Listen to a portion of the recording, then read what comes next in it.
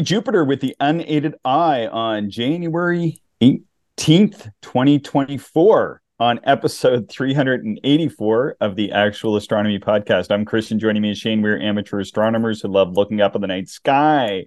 And this podcast is for everybody who likes going out under the stars. Hey, wait a second. Alister, are you still here? Yes. No, I'm sorry. Yes. You're like the ghost of observations past. No, wait. It should be observations future in this case, I think, because it looks like I missed an event for the 2024 Observer's Calendar or something you've pointed out to me. Yeah, it's really cool. Of course, lots of people have seen Venus with the unaided eye after sunrise or before sunset during the day. We're not counting total eclipses of the sun where you can see the planets. It's just like during a normal day, be able to see Jupiter. It's a little tricky, and that's what we'll talk about.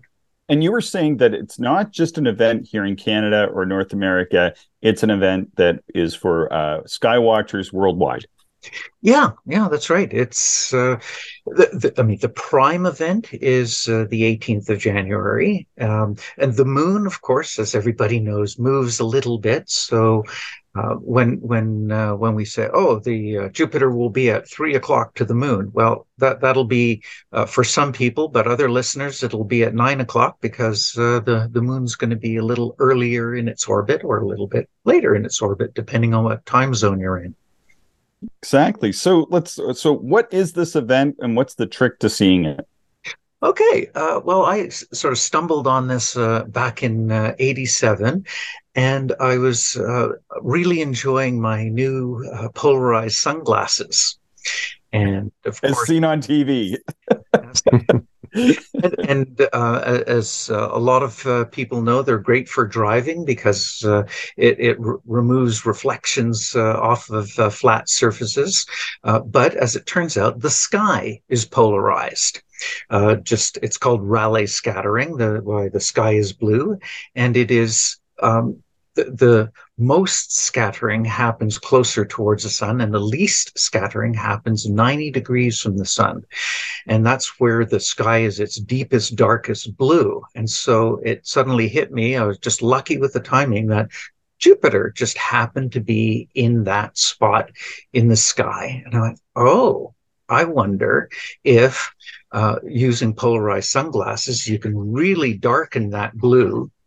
And well, you're dimming Jupiter a little bit through your sunglasses, but it's one of these things where if you're darkening the background way more, maybe it's visible.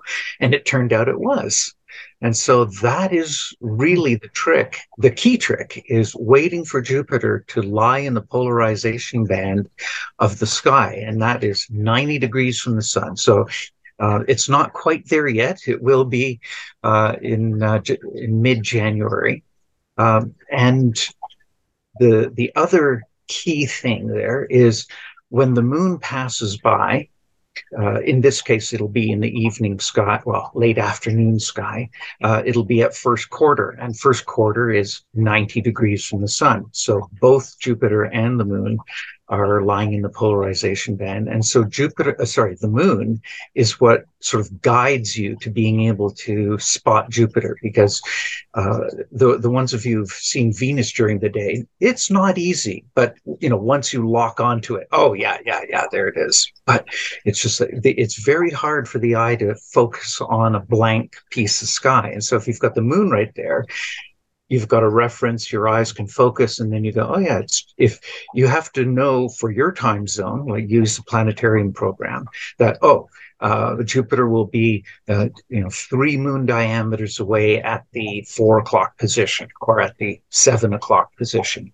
And so make sure you know that. Use binoculars to start with, just to find it and go, oh, it's that far from the moon, or it's that close to the moon, because you'd be surprised if you just say, oh, it's 3 moon diameters. It's like your eye has a tough time, or brain has a tough time figuring out where that is. So what I do is I use a deck chair. I lie down, I put my head towards where the sun is, and then on go the polarized sunglasses.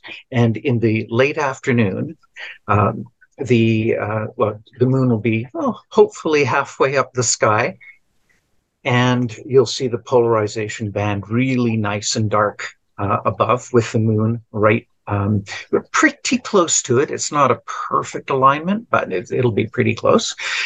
And then you just sort of relax. And having the deck chair really allows you to relax. It's like having a seat at the eyepiece. You're not straining to keep your body balanced. You're just nicely relaxed. Find it first in binoculars, and then use your polarized sunglasses. By putting your head towards the sun, you're essentially lining up the right angle of polarization between the sky. So you put your head back towards the sun, of course. That's right. Yeah. Yeah. You're looking exactly away from the sun, and we always have to put a rider on about solar safety, which is to never look at or anywhere near the sun. In this case, we are looking opposite the sun in the sky because that is into the polarization band. Is that what you called it? Not quite opposite, 90 degrees. 90 degrees. Yeah. Okay. Yeah, I got you.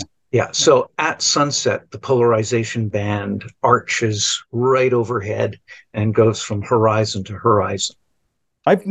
Shane, have you ever heard of this polarization band before? This is like brand new news to me. I've never heard of this before. Yeah, no, I've never heard of it in the sky. Very familiar with polarized sunglasses, but not a polarization effect above me. Yeah, and when you go out today or tomorrow, you'll look at it and you'll go, "How did I never see that?" Well, that you mentioned it, Alister. Like, I think I have seen it. I just didn't know what it was, because there's times. We have a lot of, beautiful blue skies, horizon to horizon here on the prairie. And there's times where there's that deeper blue, it seems, above. And I don't know. I always thought it was like, oh, that's extra clear today, or there's just less particular.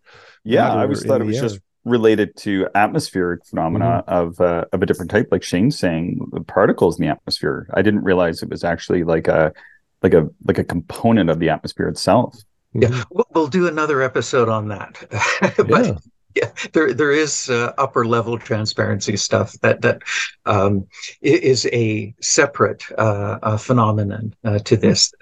Changes the blueness of the sky, but in this case, yeah, it's and especially when it's slightly hazy.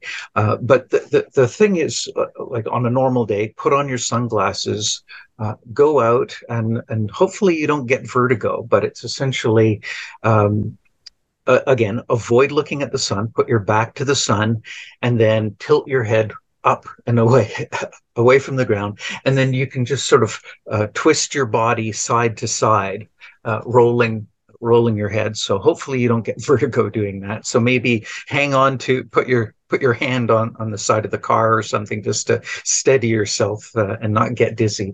And they should be using a lawn chair anyway, so we're not responsible for people that go tripping and falling and stuff. Yeah, you tilt your head side to side, and roll it around to find that maximum spot of darkness. So and Jupiter sort of when the moon is there, it's like boop, there it is. Now, of course, you can still do this when the moon is not there. And actually, Jupiter is in the depths of the polarization band towards the 25th, 26th of January. So if you miss this event, you can still give it a try. It's just, how do you know where to look? Yeah. I found that before too. Like you were saying, I find that my eye really struggles to get that focus without something like the moon nearby. So that's super handy. Yeah, and sometimes even traces of cloud help. And that ends up being one of those funny evolutionary things, is that if you just sort of open your eyes, your focus is naturally inwards, only a handful of meters away from you. So in case you've got a predator coming at you.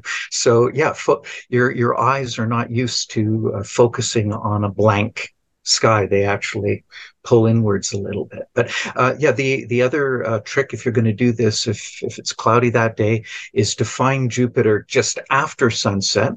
Mm-hmm. You can see it normally, and then go, okay, line yourself up either in your backyard or with some apartment buildings nearby, and go, okay, it's right over that corner at sunset. So just before sunset, it'll be further east. And so that too, if you're far enough from an apartment building, your eyes will be focused at the right distance, because an apartment building is good enough to infinity for your eyes. Yeah. And give it a try there. I have tried it with Saturn, and it's just like, no, I just could not do it with Saturn. Okay. But you can do it with especially the brighter stars, Capella, Sirius, Vega. It's easier in the morning. Because for one thing, you can see, whether it's your target, whether it's Jupiter or one of those brighter stars. It's easier when it's coming out of the darkness. You know exactly where to look, and you're just lying back on your deck chair, and you wait for sunrise, and it's still there. But it's that thing of focusing on a blank sky. You'll find is the real challenge, and so having the moon there makes it real easy. And it's just, unfortunately, when we get into when Jupiter is back in the morning sky and it's in the polarization band, the moon is nowhere near there. It's off. So when the moon does pass by Jupiter, it's basically out of the polarization band. The polarization band, it's not a channel, but it's a sort of a very deep trench, so to speak. You'll see it when you look at it. It's the sky is sort of its normal brightness, and then it just goes right down real deep, and then whoop back up the other side. Well, this is brand new to me. I'm excited for this for several reasons. One, I have not even, Shane, you've at least noticed this before. I have not noticed this before, at least not to the extent that you have. And so just to see something new is always exciting. And then as well, it is during the day in the winter here, and it seems like you don't need to set up much equipment. So that is also a much appreciated observation that is more just of a challenge to see than to get the gear set up when it's like -20 in the middle of the night. That's right. That's great. Excellent. Anything to add on your end, Shane, before we wrap this up? Well, I just appreciate the reference to using like an apartment building or some fixed object to help with this. I have attempted a few daytime observations before Venus, and I've used streetlights, in the distance to help sort of mark where I should be looking. And I guess it's probably the only time a streetlight is an astronomer's friend is during a daytime observation such as this. So. But yeah, this is going to be fun. Hopefully we have clear skies to try this out. Yeah, I'm excited for this. Anything to add from your end there, Alister, before we conclude one of your atmospheric oddities or whatever we're going to call these? I don't know. Just have fun with it, with the sky, and the polarization is one of the neat things. Rainbows are also polarized, highly polarized. So with your sunglasses, tilt your head the next time you see a rainbow, which is going to be a while for us here. But yeah, it disappears completely. Part of the art, that is. And for reference, my humor has sometimes been referred to on the show as somewhat polarizing, where people either enjoy it or they don't. So. Speaking of which, why wasn't Corey Hart an astronomer? Because he wore sunglasses at night. Yeah, that's what I thought, but I did not want to take the bait. Good stuff. All right, folks. Anything further for this one? Nothing for me. Thanks again, Alister. Appreciate you coming on the show for this episode and the previous one. Yeah. This is our Christmas special. Thank you. Listeners, we will be taking a week or so. Might even amount to, it's gradually building here, but maybe it's going to be a week or so off there. We're going to head out sometime. You'll notice the last show, I think, Shane, is going to drop on the 21st of December, and we will be back on January 1st with the Observer's calendar for January 2024. Thanks everybody for listening. You can always send us your show ideas, observations, and questions, particularly on atmospheric phenomena, to actualastronomy@gmail.com. Thank you everyone for listening, and we hope you enjoyed the show. If you are interested in more information, would like to contact us, or if you would like to support the podcast, check out our website, actualastronomy.com.